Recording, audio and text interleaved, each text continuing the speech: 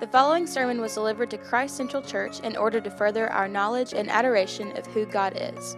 We pray that it displays the hope found in Christ and strengthens your faith in Him.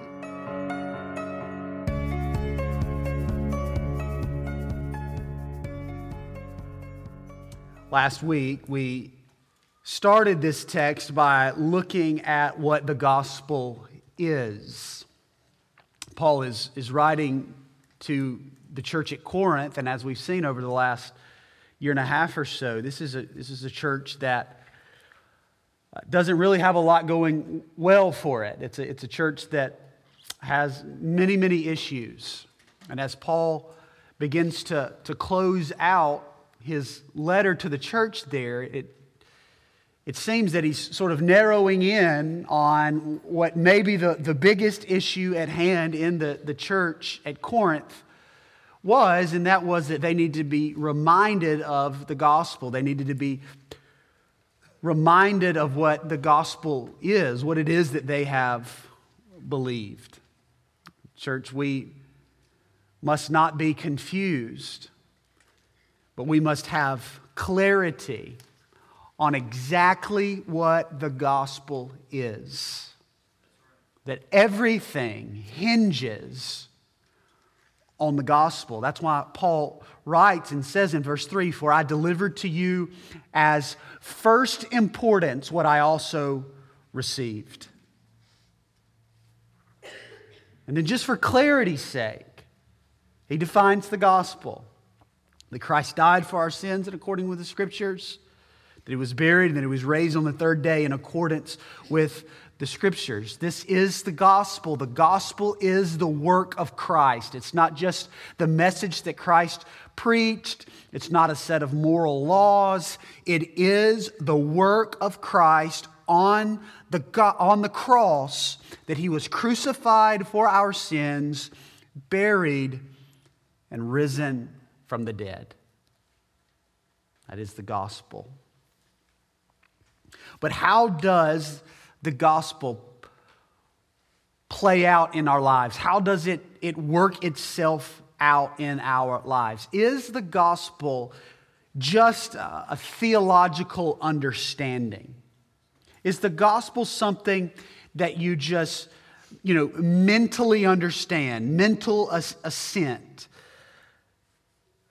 Is the gospel just, in our context at least, as Baptists, is the gospel just this walking an aisle, this moment, this understanding, or is it more than that? Well, the reality is that it is more than that, and that's what the Apostle Paul is reminding the Corinthians of in these first two verses, that the gospel is for all of life. And it's vitally important we understand that. So we saw last week what the gospel is. It's the work of Christ, crucified for our sins, buried, and risen again. But that is not just for a decision. That's not just for a moment. That's not just for a church service. That's not just for a prayer. But that is for all of life. And in these two verses, we see 5 ways that the gospel is working in all of life. I want to show those to you this morning. Look with me, starting in verse 1. "Now I would remind you, brothers, of the gospel." Paul makes clear what it is he's talking about, what it is he's reminding them of, what the subject of these verses are. It is the gospel. "I'm reminding you, brothers, of the gospel, the work of Jesus on the cross, crucified for our sins, buried, risen on the third day." I remind you, brothers, of the gospel I preached to you. And here we learn the very first thing about how the gospel works in our life, and that is, first and foremost, that the gospel must be heard. The gospel must be heard. The gospel works through hearing. Paul says it this way in Romans chapter 10, verse 14. How then will they call on him whom they have not believed? And how are they to believe in him whom they've never heard? And how are they to hear without someone preaching? The gospel must be heard. The way that the gospel is understood, the way that the gospel is received, the way that the gospel is lived out in our lives, the way that a person moves from being an enemy of God to being adopted into the family of God is through hearing the gospel. That's how it happens. You are not born into it. It does not happen through osmosis. You are not saved because your grandmother was saved. You are not saved because you're a good person. You are saved first and foremost, the first step in hearing the gospel. I hope you understand the implications of that, right? That the only way the world will be saved, the only way that the least of these can come to Christ, the only way that we can take the gospel to the nations is if we do it through the proclamation of the gospel. It must be heard. You've heard this silly phrase. I saw it on a church sign on the way to church this morning. Preach the gospel always, and when necessary, use words. It is always necessary to use words. You believe through hearing. Paul says, I want to remind you, brothers, of the gospel that I preached to you, that I proclaimed to you, that I shared with you. The gospel must be heard, and it must be heard by each one of us. And then Paul says, which you received.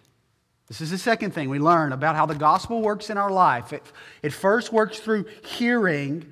The gospel must be heard. But then secondly, the gospel must be received. When Paul says, which you received, what he is talking about is genuine saving faith.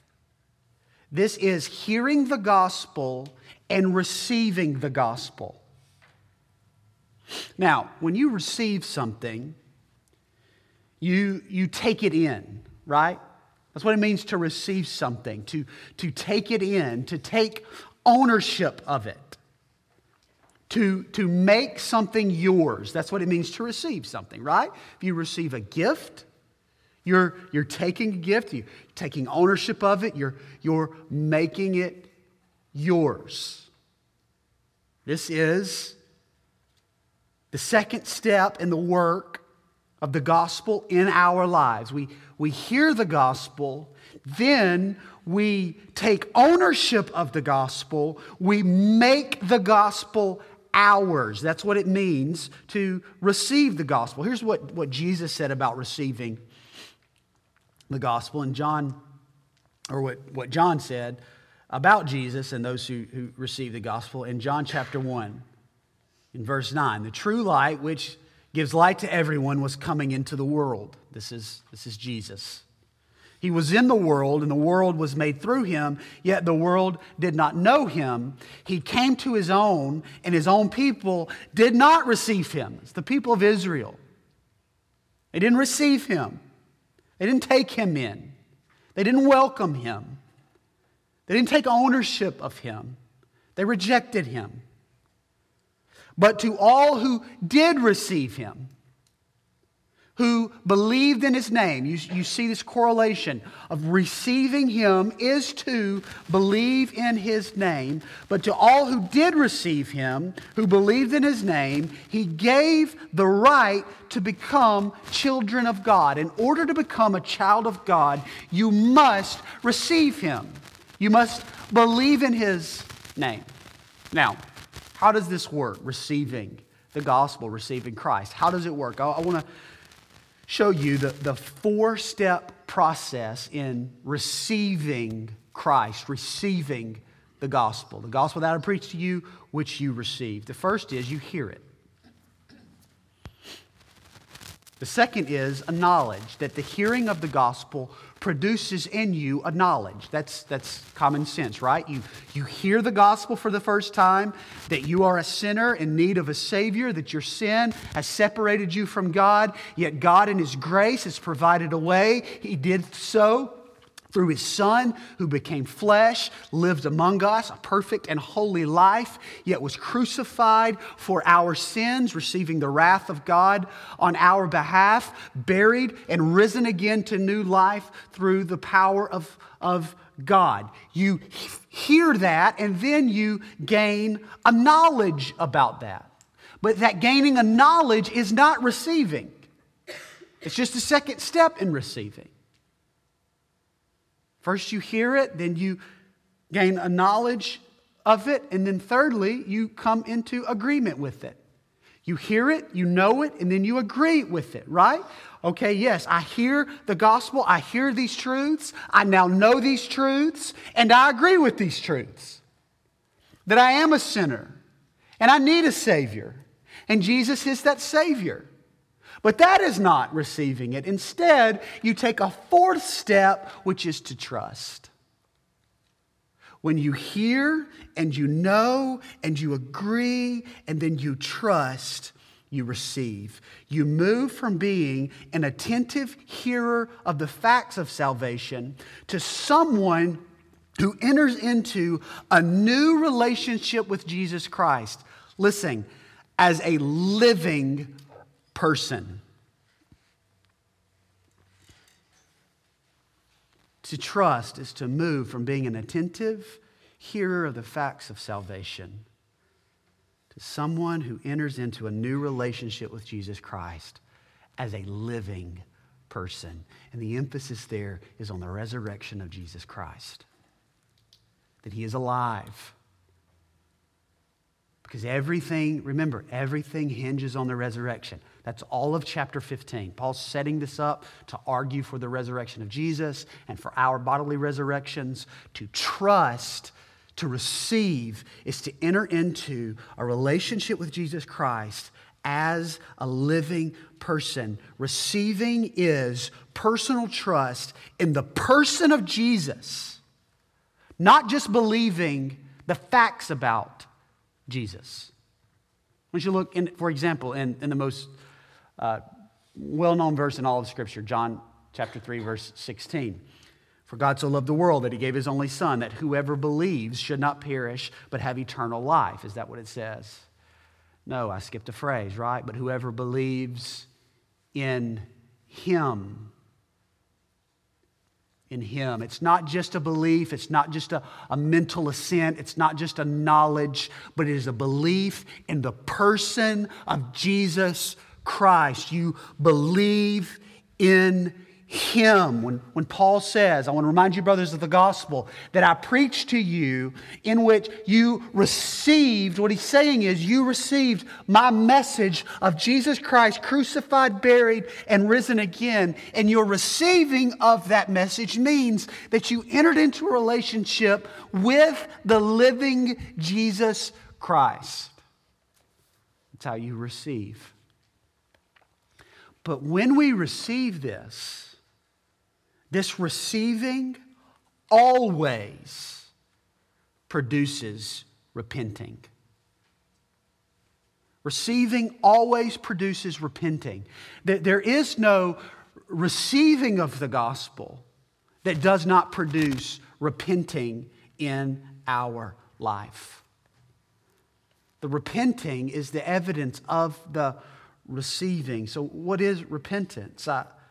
I love this definition of repentance by theologian Wayne Grudem. He says it this way, that repentance is a heartfelt sorrow for sin, a renouncing of sin, and a sincere commitment to forsake sin and walk in obedience to Christ. Here's what I like about that definition is that it emphasizes that repentance isn't just feeling sorry. Repentance isn't just remorse. Repentance isn't just shame. But repentance is sorrow. It is remorse, but it's a sorrow and a remorse that leads to a commitment to forsake sin and follow Christ. That's repentance. Forsaking sin and following Jesus Christ. That is repentance that you see all throughout the Scriptures. I'll give you an Old Testament example of this in Isaiah chapter 55, verse 6 and 7. It says, "Seek the Lord while he may be found. Call upon him while he is near." Then listen to verse 7. This is repentance. "Let the wicked forsake his way, and the unrighteous man his thoughts, and let him return to the Lord, that he may have compassion on him and to our God, for he will abundantly pardon." You see the repentance here, this two-step process of repentance, of forsaking his way, his sinful way, and returning to the Lord. It's forsaking sin and following Jesus Christ in obedience. This is how the gospel works in our lives. I hope you see it. First, you hear the gospel. I want to remind you, brothers, the gospel that I preached to you. Then you receive the gospel. That is to trust in the person and the work of Jesus Christ in a way that leads to repentance. I want you to notice the tense that Paul uses here. This is past tense, right? I want to remind you, brothers, of the gospel that I preached to you, which you received. This is past tense. Is what that means. It means that if you are a believer in Jesus Christ, or, Lord willing, you will be a believer in Jesus Christ, then you must have a moment when you receive the gospel.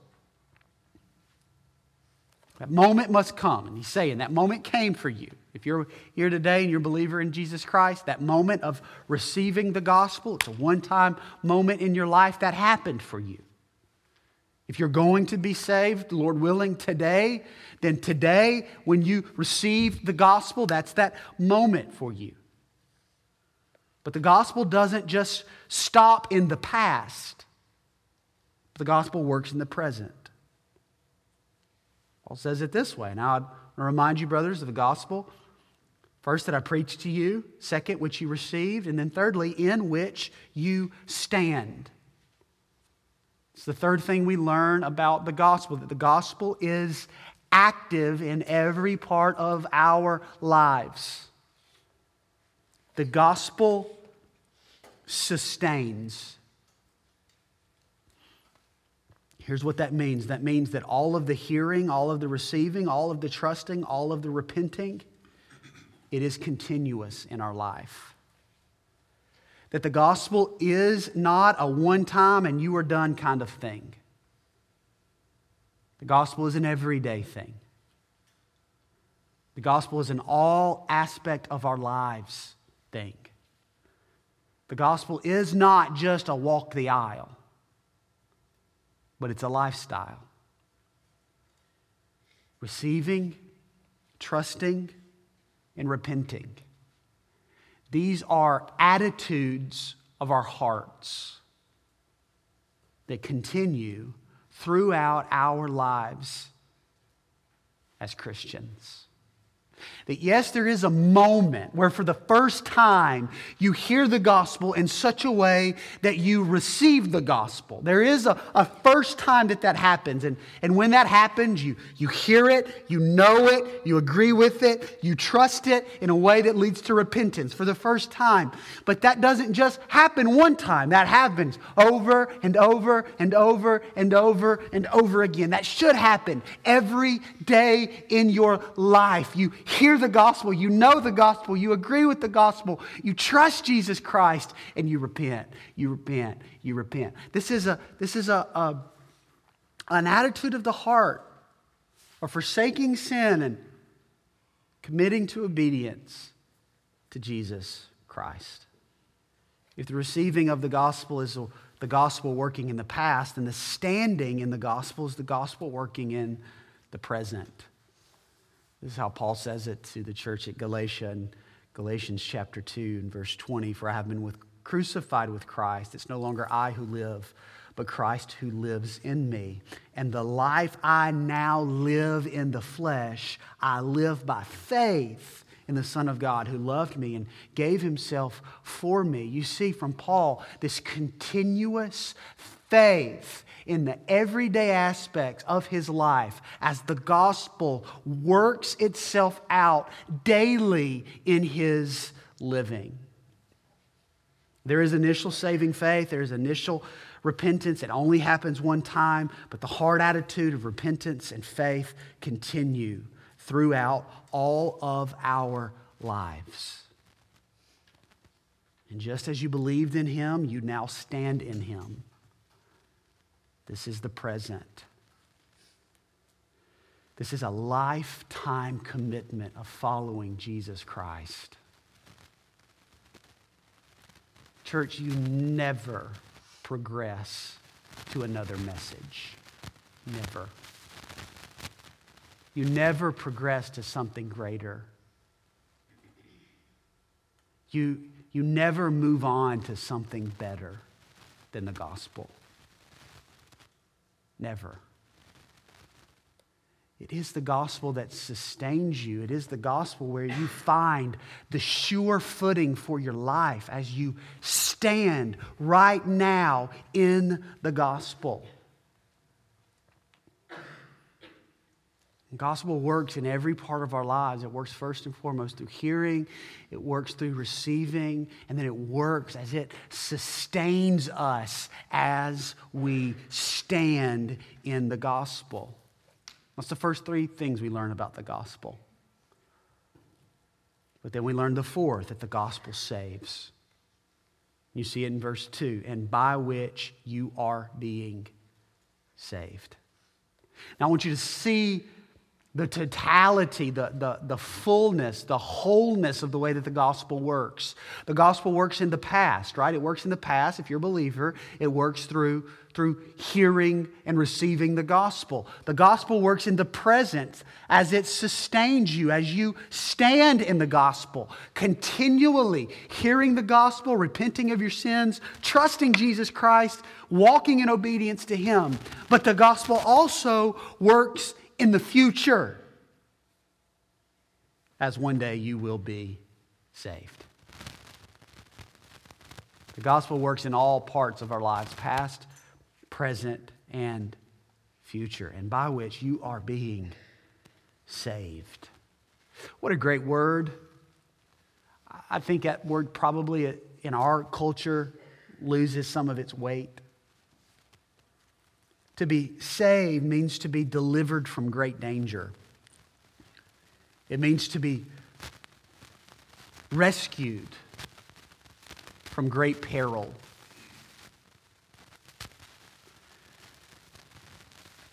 The gospel is the power of God to save us from the penalty of our sin, which is death and the wrath of God.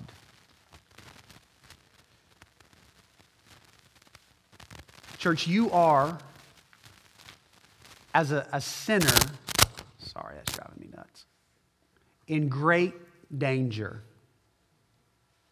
You're in great peril. Our sin has produced in us and for us a situation in which there is great danger waiting for us, and that danger is the wrath of a holy God. Yes, God is love, but God is also just, and God is also holy, and he will deal justly with both sin and the sinner. And we stand in great peril because of our sin. Yet the gospel works to rescue us from that danger. The gospel works to rescue us from that peril. The gospel is the power of God to save us from the penalty of our sin.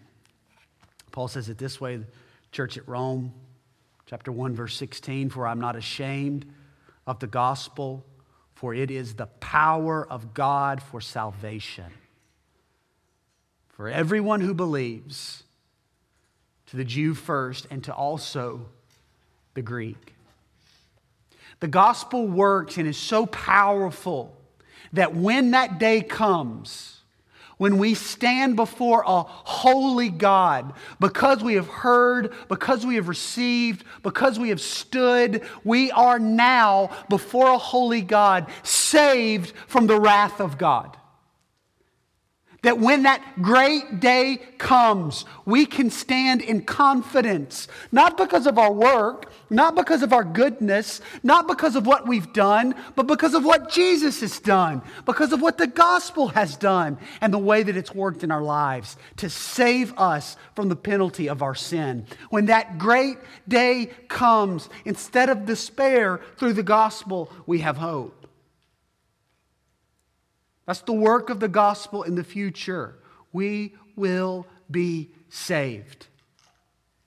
How does the gospel work in our lives? It works first through hearing. It works second through receiving. It works third through standing, sustaining us through every part of our lives.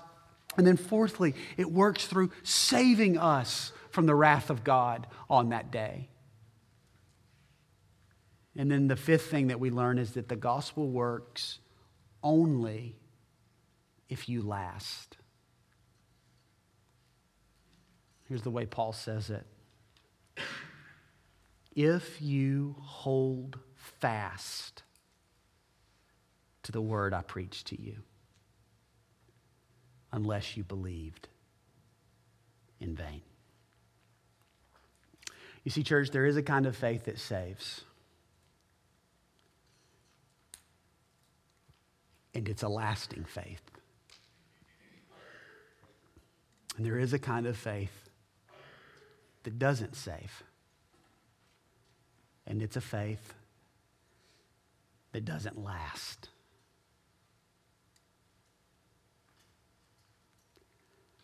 Now, as you read those verses, you ought to be, every time you read them, quite frankly, you ought to be shocked. You ought to be shocked. You ought to say, oh gosh, which one am I? Am I one that has genuine saving faith, a faith that lasts, or am I one that doesn't? Because there's two kinds of faith, a faith that lasts, a faith that saves, a faith that doesn't. And how can you know which it is that you have? Well, the way you know is if you last. That's how you know. In 1 John chapter 2, starting in verse 19, John says it this way, that they went out from us. These are unbelievers. They went out from us. They left us. But they were not of us.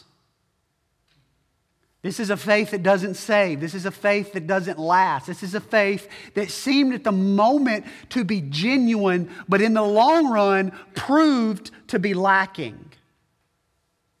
They went out from us, but they were not of us. For if they had been of us, if they had had genuine faith, they would have continued with us. But they went out that it might become plain that they all are not of us.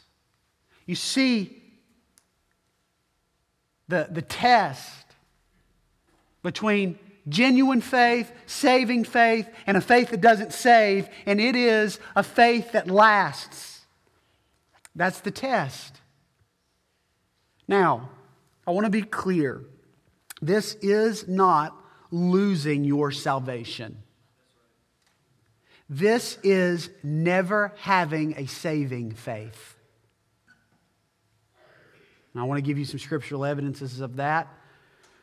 We'll look at the words of Jesus himself in John chapter 6, starting in verse 38. He says, "For I have come down from the heavens not to do my own will, but the will of him who sent me. And this is the will of him who sent me, that I should lose nothing of all that he has given me, but raise it up on the last day. For this is the will of my Father, that everyone who looks on the Son and believes in him. Remember this correlation between believing and receiving. That's what Jesus means. Everyone who looks on me and receives me, trusts me, repents of their sins, and follows me. Every single person who does that should have eternal life, and I will raise him up on the last day. That is as guarantee as a promise as you will find in the Scriptures. When Jesus says he will do something, he will do something. Again in John chapter 10 and starting in verse 27, Jesus says, my sheep hear my voice and I know them and they follow me. You see what that is? They hear my voice. It's a hearing. I know them. This is a knowledge. And they follow me. That's receiving, repenting, following Jesus Christ. And I give them eternal life, and they will never perish, and no one will snatch them out of my hand. My Father, who has given them to me, is greater than all, and no one is able to snatch them out of my Father's hand. That to be in Jesus Christ is to dwell securely in him. When you have genuine saving faith, the Scriptures tell us you will last. You will last. But there are some who for a moment seem to have genuine saving faith, but in the end, they fall away into unbelief. That's what it means to believe in vain. That only those who persevere to the end have been truly born again. John chapter 8, Jesus said to the Jews who had believed in him, if you abide in my word, you are truly my disciples. If you abide, if you remain. Matthew chapter 10, verse 22. And you will be hated by all for my name's sake, but the one who endures to the end will be saved. Colossians chapter 1, starting in verse 21. And you, who once were alienated and hostile in mind, doing evil deeds, has now reconciled in his body of flesh by his death, in order to present you holy and blameless and above reproach before him. If indeed you continue in the faith, stable, steadfast, not shifting from the hope of the gospel which you heard, which has been proclaimed in all creation under heaven, and of which Paul became a minister. Listen, church, this is not a warning about losing your salvation. This is a warning about having a faith that does not save. A faith that's in vain. A faith that doesn't last. Now, I want to be clear. We just sang it. I want to be clear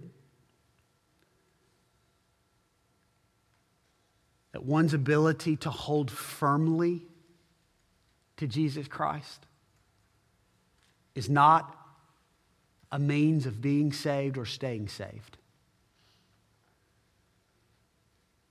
Your ability to hold on to Jesus Christ is not a means to be saved. That's not how you are saved. But your ability to hold fast to Jesus is an evidence that you are firmly held by him. To persevere and to keep the faith is not an ability that comes from me, and it's not a reason for which I am saved. But my ability to keep the faith comes from being held by Jesus Christ. It comes from hearing the gospel, receiving the gospel, standing in the gospel in such a way that comes from the power of God working in my life to keep me saved.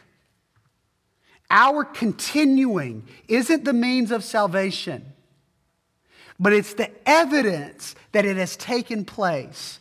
When we believe with saving faith, Christ holds us fast. And I hope you see that. I just want to remind you, while Paul's writing these words, I want to remind you of the context at Corinth here. These Corinthians were falling away. They were falling away. They were standing up in a worship service and saying, I just received a word from God, and here it is. Jesus Christ is accursed. They were falling away, and Paul's reminding them to say, I want to remind you, brothers, of the gospel that I preached to you, which you received, in which you stand, and by which you are being saved, if you hold fast and don't believe in vain. This is how the gospel works in our life, church. It's not just theology, it's not just doctrine, but it is every day the power of God at work in our lives to sustain us, to see us through, to hold us firmly, to keep us believing. And so how can you know? How can you know today if you have this kind of faith? Well, the first question I would ask you is, have you heard? Have you heard the gospel? But have you just stopped there? Maybe you heard the gospel as a child and you agreed with the gospel and you understand the facts of the gospel and you say, yeah, I believe that those things are true. But has that hearing and has that knowledge and has that agreement moved from there into a trust, into a faith in the person of Jesus Christ risen from the dead, into a relationship with Him that causes us to forsake our sin and follow Him in obedience? Have you done that? Can you honestly say that today my standing is in the gospel? It's not in my own power. It's not in my own strength. It's not in my own abilities. My standing is in the gospel sustaining me. If you've never done that, if you can't say that is you, then today's the day for salvation. Today's the day for you right where you are to say, God, I have heard the gospel.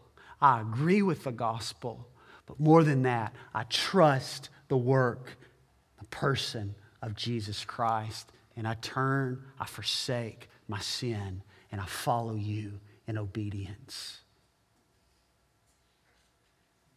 And in that moment, with true saving faith, you are born again and you are held securely in Jesus Christ. And you can experience the gospel working. And one day you'll look back and you'll say it worked in the past, March the 17th. And it's working in the present as I stand.